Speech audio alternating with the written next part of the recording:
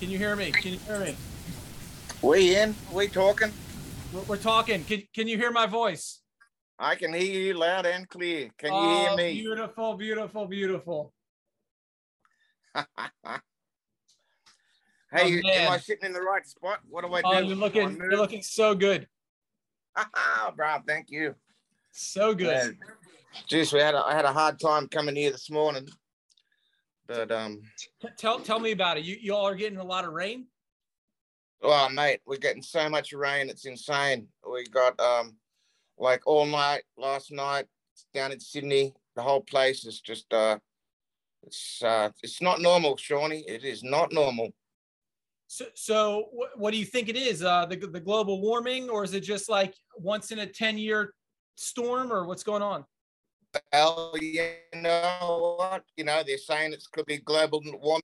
I've seen in my opinion, it could be partly climate, climate warming or all that stuff. But it's not the first time. You know, I've been through a few La Ninas over the years, and I have seen it before. But they're saying it's getting a little bit more regular. But this has been the worst one that I can remember, though. Absolutely. Well, you're It's shopping. messing with us. Hey, Shawnee, it's messing with the surf down here in good old Newey. Is it brown? Shit, yeah, it is so brown. It's bull shark brown, brother. So are you? Is the runoff so bad you can't get in? Well, that's what happened this morning. I couldn't get in the roads, and I'm like, 1 minute from the beach, and the road going over to Redhead to where I'm sitting right now, I had to do a detour and go up and around down through Charlestown and Dudley and all that place just to come back down through the hill because we couldn't get across the creek down at Redhead. And it was just washing through big time. Well, let me first say, man, thank you so much for taking the time to speak with me.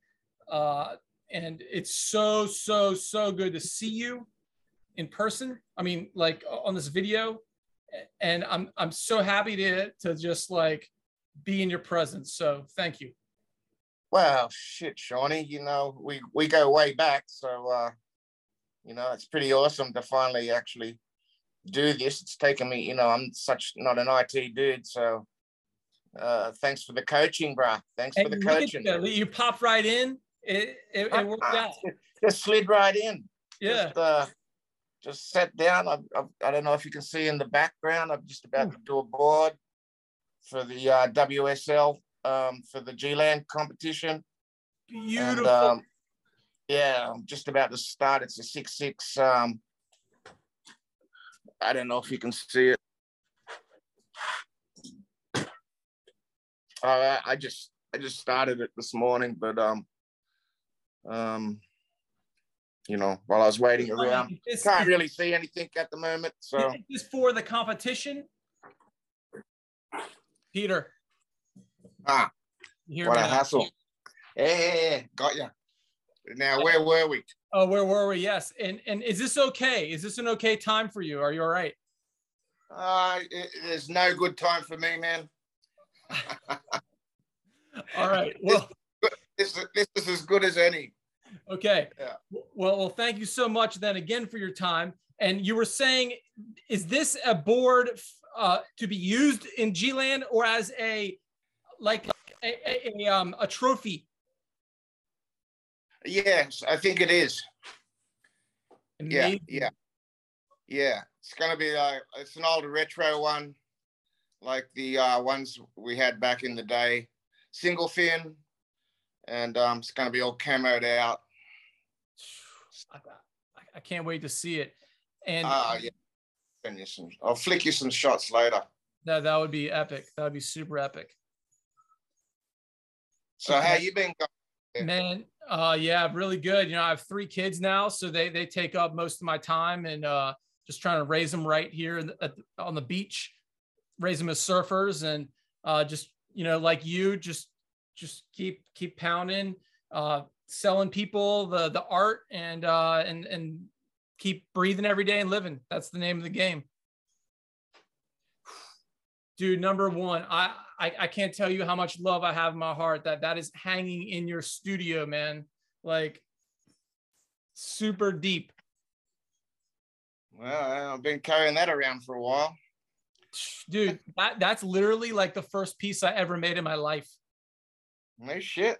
Yep, yep. And thousands later, you know, like, so yeah, we're still doing it. And yeah, so much respect.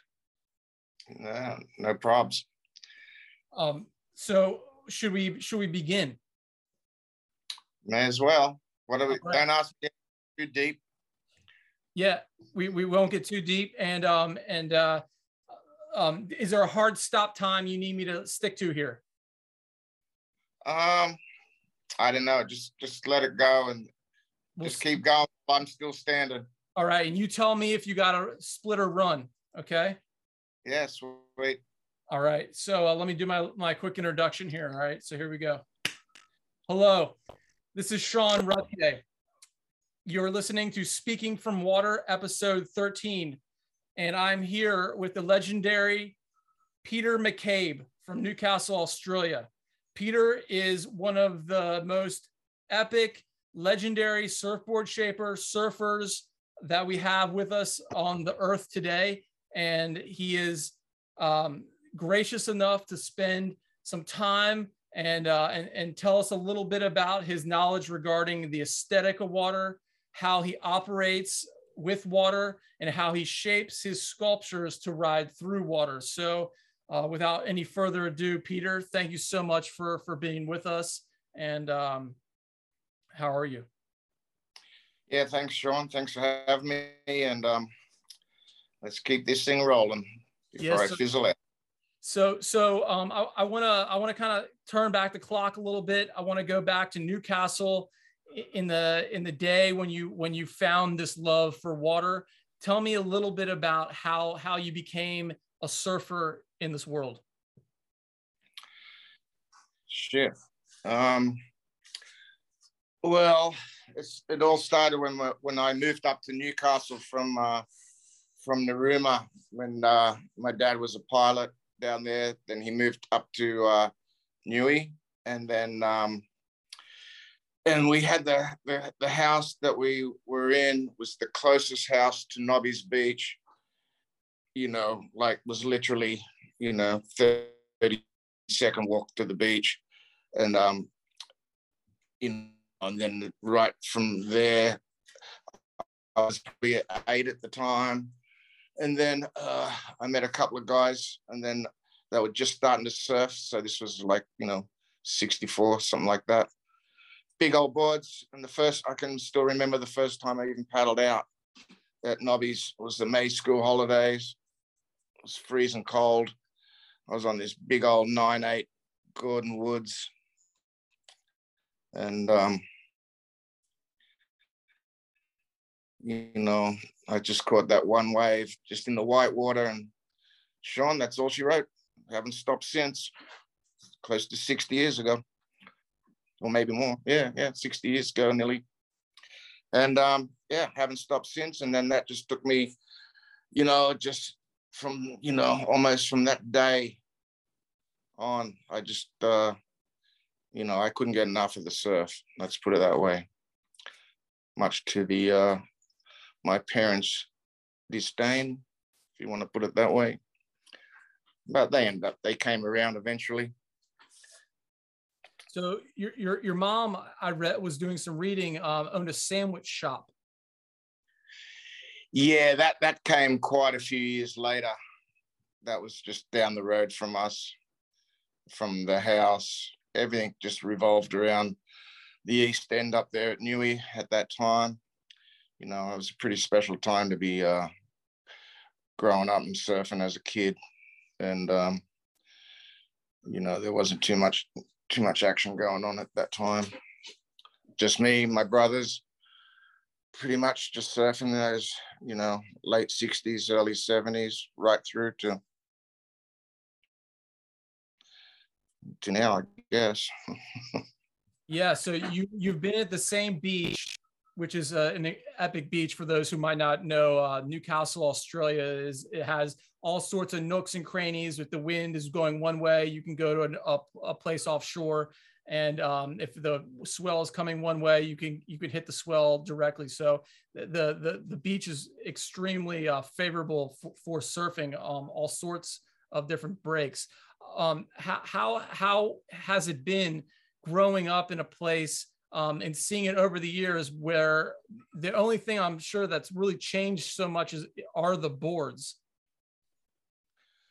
Oh no, Sean, it's the whole of Newcastle's changed dramatically over the last 50 years, you know, and especially in the last 10 to 15 years, it's just changed so much. It's you know, it'd be almost unrecognizable since you were here.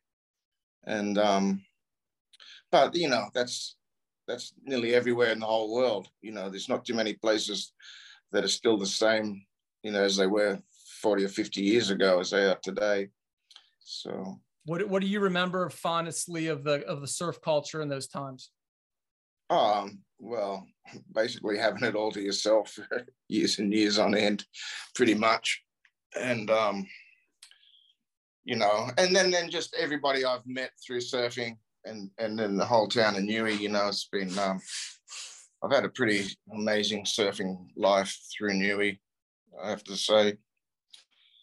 You know, a couple of ups and downs here and there, but all good. So when did you know that you wanted to get into shaping? Like, how did that process start? Oh, that's well, me and my brother we were just mucking around at first, just shaping them in the backyard. But really, I didn't really get into it till I was, you know, I was just surfing, and then I ended up going fixing dings for Sam Egan, and then it just progressed from there. And then, you know, the more you surfed, the more you wanted to get a surfboard for yourself, and then yeah, just ended up going. I remember Terry Fitzgerald telling me one time we were doing something else with Fitzy, and he just said, Peter, you just got to go and shape your own boards, man. You know, there's nothing like having your own boards. You'll get what you want. And I did that, and then, you know, and it's like every shaper would know that, you know, their first board they ever made was like, fuck, this is the best board I've ever had, you know. Wow, this is insane. But in reality, they were probably just heaps of shit. And you know, but you just love them. Probably not unlike one of those first paintings of yours. So you know, they're just the best. And then as you get into it, and then you just learn more and more about, you know, everything. And as a surfer, you know, you go, fuck, I need this, I need that. You know, it's got to be this. So, and at that stage, we're going through so many boards, you know, and then just for yourself, you know, I'd be just going, oh, one, and oh shit, that's heap of shit. And then you'd be doing go and do another one the next stage, or, you know, and it's still pretty much today, you know, you can still make yourself a whole bunch of, you know, pile of boards, and then, you know, there's always going to be one or two boards that are just exceptional. The other ones will go good, you know, but and that's even with all the computer stuff today. You still can't get, you know, two boards the same exactly. There's always going to be one, you know, there's a magic one, and no one really knows for sure what it comes down to. You know, some of the best boards I've ever had, the fins have been all over the place, you know, nothing straight, you know, all sorts of stuff. And they've just been like super magic boards. And then, you know, I've had a lot of boards, I have to say. So tell me about that first moment when you're like, you got to shape your own board. You're thinking in your head, what was it about the boards at the time that you said to yourself, I can do better than this, when it came to your surfing? Like how did you know that you could do better? That's a tricky one. I'm not sure. I don't have a real lot of patience, So, you know, I wasn't really into the aesthetics of stuff so much.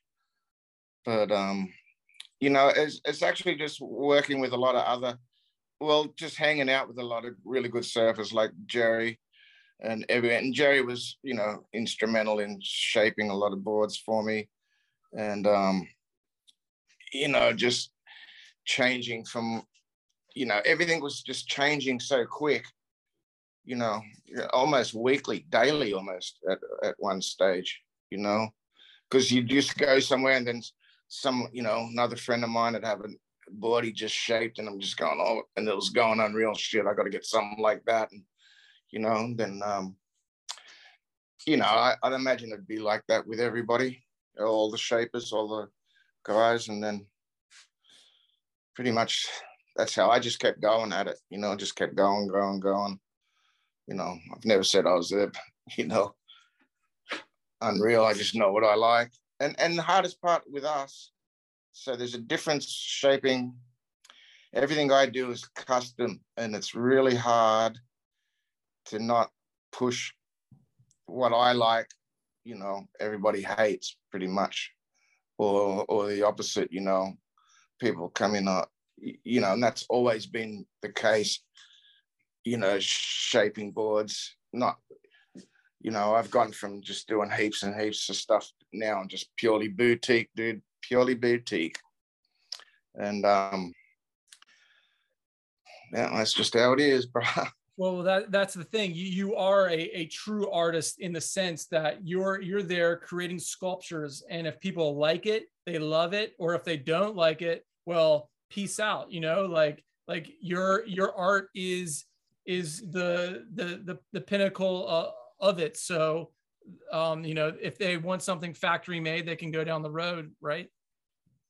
Absolutely, and there's a lot of surf shops all around. Well, I know I was extremely lucky to find you through our mutual friend, Double D, in 2001.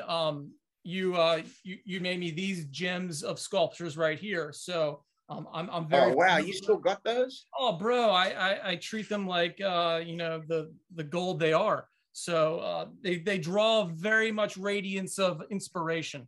So like you know, these sculptures, they're very particular. You know, they have a degree of the waves that need to be ridden with these boards are like the most epic waves. And you are known as Mr. G-Land. You famously went to G-Land and discovered it with Jerry Lopez. Before we kind of maybe dabble in what that is like going there, what got you to say to yourself, I need to get out of Newcastle? Because Newcastle is a pretty crazy place. Like, as far as waves go, you get all sorts of different waves. Like, when did you say to yourself, I need to leave? I needed to go discover new things at a time that was very frontierish? Well, that's a long story in itself, Sean. But in a nutshell, I was with Steve Cooney and a few guys, Mitch Ray and Glenn, down when they were just going over to do Morning of the Earth. And at the time I was in Hawaii, and then I was with, once again, with Terry Fitz, and Terry's gone, hey, Pete, you got to go to Bali, man. But I'd already known about Bali through Steve Cooney. And anyways, you know, after that, I've just come back from Hawaii, and then me and my good friend Tony Elthrington were down at South Australia for the Australian titles, and it was so bad.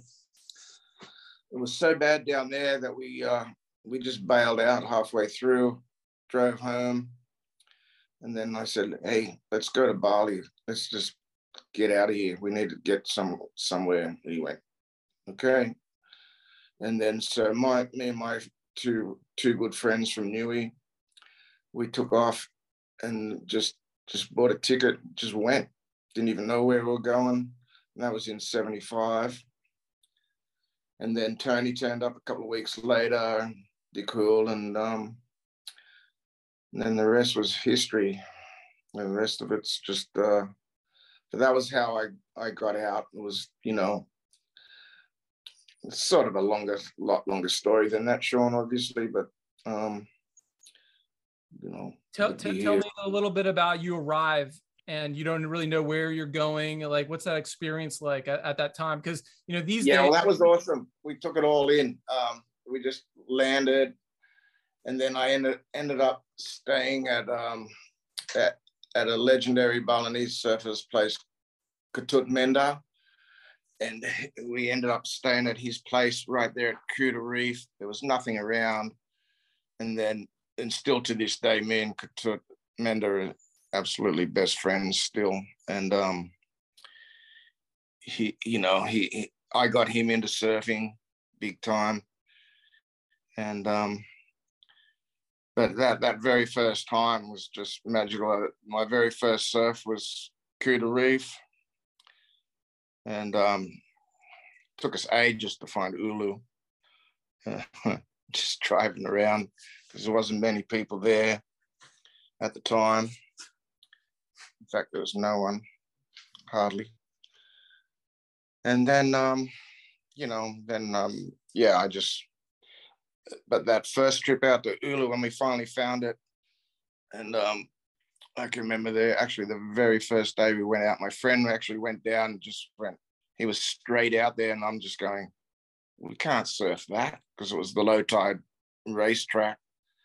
And then I watched, I went, no way. And he went down, there's no one in the water. He's never been there. He's straight down, straight out.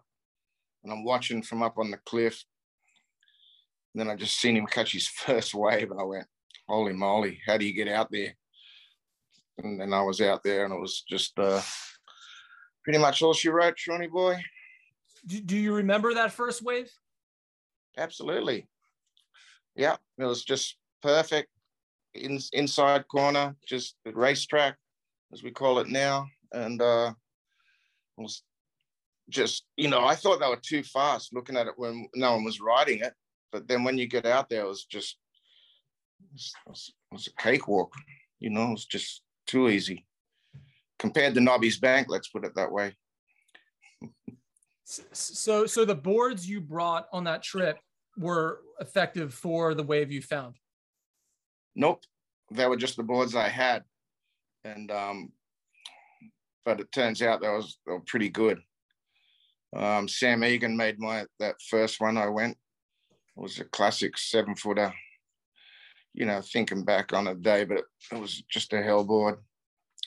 And but no, I had no idea what would take, and I think I took 3 boards. I had a 7-foot, 7.9, and an 8.3 that I had from just only a few months before in Hawaii. So that was me. Were those? And there was a day at the outside corner not long after that that I needed every inch of that 8.3. I tell you, it was massive. Were these boards that you shaped? Nope. No, boards that Sam Egan had shaped for me. Yeah. So I'd had shaped some boards. I'd already been shaping, but I just got Sam to do it because, I was a little bit rough around the edges. Let's put it that way.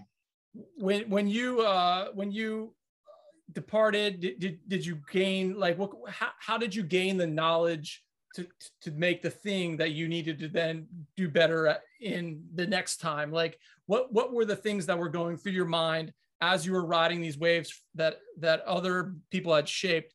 What were the particulars that brought you to say, I need to do this? I don't think that part came into, quite a few years after those first days, especially like the next year. And then the one year I had some boards that weren't as good as the ones I had the year before. And then I got one off Jerry, or it wasn't, I didn't actually get it off him. I just took it. And it was one of those magic ones. And so I just used that. There was two of them, two exactly the same boards, but one was miles in front of the other. So we used to arm wrestle for it all the time. But yeah, but that, in saying that, with it, you know, the boards, with me just making specific boards for when I want, that probably didn't come to, you know, quite a few years, you know, like from 78 onwards, you know, because I went from them boards down to, you know, surfing tiny little skinny boards. And then, you know, but well, you're starting to test me now, dude. No. at any point, let me know if you want to pull that parakeet. Yeah. Hey, so I want to gather the aesthetic of this water that you were in G-Land in this time period. Can you recall? Can you bring us into this substance? What describe it if you could? You mean how I just like is it super blue? Are the winds offshore a lot? Like yes, yeah. Well, G-Land's just one of those places where it's, you know, during the season it's just, there's probably nowhere else in the world pretty much, although a lot of Indo is. But yeah, you just wake up, it's offshore every day, the water. It can change, you know, it can be as blue as and clear some days. And then other days it's still sort of clear, but it's got a, you know, I don't know what it is floating through there, you know, happens down here a lot. You know, different currents change the color of the water big time. The winds, how strong they are, and everything will change the color of the water. You know, obviously clouds, sunlight, all of yeah. You know more than me. Yeah. You'd been to Hawaii though. What did it strike you as? I've been to Hawaii a lot. Well, yeah. Well, you'd been there before G-Land. What did it strike you as, tamer than Hawaii or on the same level? Did Hawaii scare you? A lot tamer. Of course, it's a lot tamer. And, you know, it can have their moments. It can be just as radical, but there's nothing like Hawaii, you know, no chance. But, you know, it's a different deal, you know. It's just, you know, G-Land, Padang, Ulu, all the Mentawais, all of those places, everything's coming, and it's coming from a long way. But when they hit the reefs, everything's a lot, you know, everything's a lot lined up. There's no wild water moving most of the time, you know. I mean, you can get it. I mean, G-Land does get pretty wild with the extreme tides, and Uluwatu for that matter. But you know, that's about the only time when there's a big swell, and the big tides can make some serious, hideous currents to deal with. Was there any surf culture there when you arrived, or was it? No, not in G-Land. No. And even in Bali, there wasn't. It was starting though. Yeah, absolutely starting. There's a lot of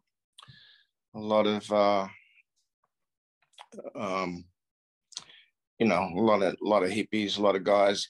They're all on the trail surfing. But it was definitely, you know, Steve Cooney and Wayne Lynch and all those guys that Jerry, you know, they went down in that middle 70s, you know. But definitely Steve Cooney was, in my mind, was the one that kicked it all off for Indo, absolutely. And the guy was just ripping, you know. He was just an amazing surfer, and just, you know, and just being out there by himself, just, yeah, I can't say enough about Steve Cooney, I have to tell you. So what is it about Steve that got him to do what he was doing? As you say, you can't say enough about him. Well, he's just an amazing surfer at the time. We were just kids. I remember when said he was going over there, and then I had to go and get my mum's atlas, because he said, "Hey, I'm going to Bali." I went, "Shit, where the hell is that?" And then so I go home, "Hey, Mum, get me my atlas. We're looking for Bali. We can't find it anywhere. There's no Bali on the atlas because it's Indonesia. We had to be looking for Indonesia." It took me a while to figure that out too. So you yeah, but Steve was, he was this amazing surfer. And then when they did Morning of the Earth, you only got to go and watch that, and then you'll understand what I'm saying. I do, and we'll put a link in the description below for sure. This whole thing is really all about educating the youth, stoking them out. In this time, kids have everything at their fingertips. They can go to Indonesia on their phone. Back then, you had to look in an atlas made of paper. You had no idea where it was. There was no Google Earth. But this speaks to something that we all know, and that's the stoke. And the stoke is what gets you out there, what gets you going. Can you say a little bit about that then, and how that's carried you through your life to this day? I mean, this morning we were texting at 4 a.m. You were up, you were checking it. Like when I visited you 20 years ago, you were on the beach checking it at dawn. Like, what is it about this stoke in the water that just drives the insides of you? Well, I'm not doing it as much as I was 20 or 30 years ago, because I'm like the kids now. I just get on my phone and check it out. But, but it's still there. There's nothing like going down and checking it out yourself. And, it's a lot different. You can look at it on the phone and check every cam in the whole East Coast. But it's all good when you, get down, check it out by your own eyes and go, "Oh, yeah, we'll go here," because you look at something, "Oh, yeah, let's go over here." Yeah, but it's still good. There's nothing like getting up and cruising down at Gentleman's Hours and the surf's right there, this far down the line, bro. Epic. How do you see where the surfing world has come from and gone, as a person who's been living it from the infancy to this time today, where magazines are gone, they're obsolete, but the artist still survives, the artist still lives. What is your perspective on the world right now? I don't know. All I know is you just got to keep paddling, and it's changed so much. You know what? I go down the beach, and there's heaps of kids everywhere, and they're just as stoked as I was 50 years ago. And they don't know any different. They, if there's not 50 guys out in the water, they think it's no good, and but they're just as stoked. I mean, absolutely just as stoked. I get kids coming all the time. I got to do a couple of little boards for kids, and it's just something about surfing that that's never going to change, And I mean, it'll be just the same as you from when you'd have to remember your first wave, 100%. And that's probably every surfer in the whole goddamn world. Yeah, that they could, and it's, as through the generations, and you can just see, I just see so many dads with their kids now, and their kids are just like, just going mental. And there's so many women and girls surfing these days too, and they're surfing amazing, the girls, so it's really that's changed a lot since when we started. There were some girl surfers, but not a whole lot. Not like now. They're everywhere. They're awesome. Absolutely. I have a 10-year-old girl, got her out there as soon as, you know, she could. And yeah, you gotta get the kids out there basically. I want to kind of shift gears from the sculptures that you make as in surfboards to the painting that you do on your surfboards, and your print and your paintings are unique. I'd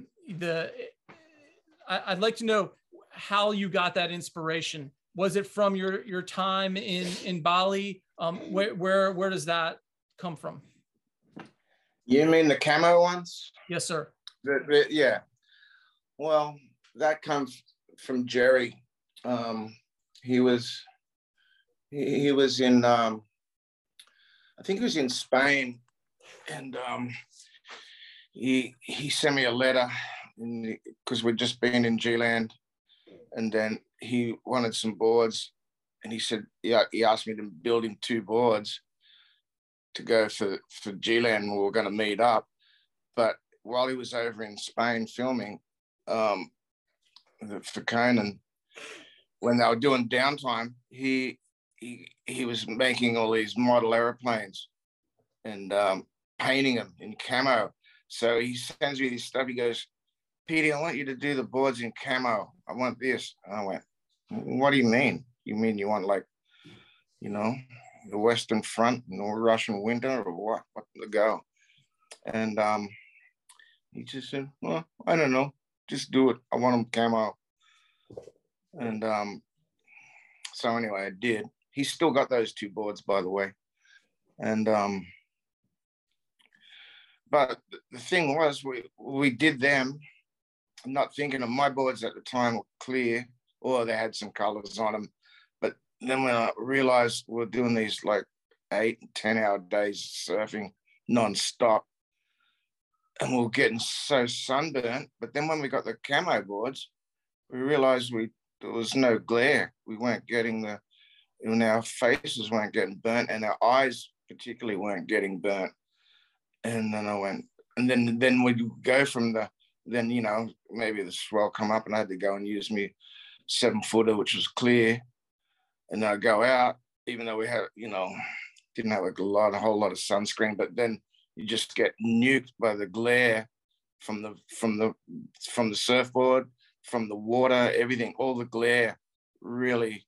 And we noticed that it just stopped almost instantly. And then, so we went, wow, we put it together, you know, we figured it out that, you know, just basically any colors probably would, you know, any sort of colors would have done it. But we just ran with the camo to stop the glare, and sure as hell did work. And that's where that come from. I'm stuck with it and been doing it ever since. I've got to do this one I'm leaning on now. It's got to be that exact same stuff. I mean, so there it is, Shawnee, in a nutshell. Dude, Peter, I'm blown away. I didn't know the utility was as such. And yeah, and it's so iconic to your work. I actually picked up, you know, the boards I was lucky enough to get from you are camo. And then I was in a Surf City Surf Shop, a local place here. And they had a Lopez with the camo on it. And I'm going to show it to you real quick. And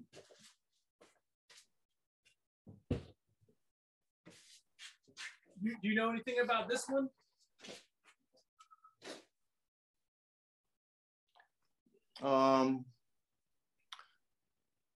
You know, I don't know. Yeah. But it's not one of Double D's ones, is it? No, it had nothing to do with Double D. I just saw it and I was like, I have to have that because I you know, I have the camos from you, and I know you and Lopez are boys, and I thought, you know, that's something. Yeah, JL did heaps of them like that. Yeah. But anyway. But Peter, I know you're super busy, and I'm gonna wrap this up. But I've 2 kind of like macro deep questions for you. Yeah, I told you, no deep. No deep. All right. First, what kind of advice would you give to young kids who might want to get into surfboard shaping in these times? You spoke earlier. There's boards that are being made by machines. There's sculptures that you're making. How does a young person or a person navigate this space in this time? That's going to be really hard for young guys coming up now to do that. You know what? You know, shaping with that, to do it commercially, I don't know. Right now, I just say, go and do something else. It's you know, it's so hard to get into it. I'm just fortunate that I've been doing it for forever. I've never done anything else. So you know, and for me, everything's changed so much, Sean. I really can't give anyone any advice on that. People know right away, you know, when they're how they're going to do it. Some people, you know, because making a surfboard's not real easy. You know, it may look easy, but it sure as hell isn't. And a lot of kids these days just don't have the patience. They just want to be able to do it right then, and it takes years. Not just shaping the board, you can get that off a machine, but just to know where you're going to put your fins, just to know how to glass it, how to sand it, how to, you know, get everything going. You know, there's such a lot to it that a lot of people are just starting to realize it these, you know, now after all these years, but still, you know, until they're actually done it. That's why it's really hard now to find anybody to do anything, you know, kids just not there, you know, and to make a living out of it right now, the training, because they, you know, that's why they're just, that's, I can't really give anybody any advice on that one right now, Shawnee. But they know, you know, they know if they're going to be able to do it, you know, or not. But it's hard, let me tell you. Hard work. A lot of hard work, and yeah, you're just doing it because you love it, and it's the lifestyle, and that's basically it. Now, my last question to you: what is the meaning of life according to Peter McCabe? Is that a question? It's whatever you want it to make it. Sure. You know, this far down the line, I'm just still happy to be standing here, standing in the shaping room, messing around boards. You know, I figured it out. Don't need a whole lot of stuff these days. So, yeah, for me, it's just been it's been like the blink of an eye, I have to tell you. So, but still here, and that's, hopefully I'll still be standing here in a few more years. And it's been great talking with you, and we'll have to do this again. Peter, the honor has been mine, and let me tell you, you look the same that I remember you 20 years ago. So you're doing something right, and you're a true living legend, and it's been amazing to hear your perspective. So thank you very much for joining us today. No, it's my pleasure. Thank you, Shawnee, and thanks for having me and going through all to get me organized. You've done real well to get me.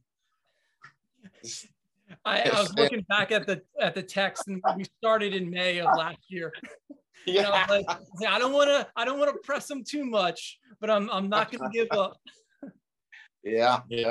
Don't worry. That's the story of my life. Yeah. But it works out in the end. Epic. Well, that's a wrap. And Okay, hey, before I let you go, is Dwayne still with you? Yes, yeah.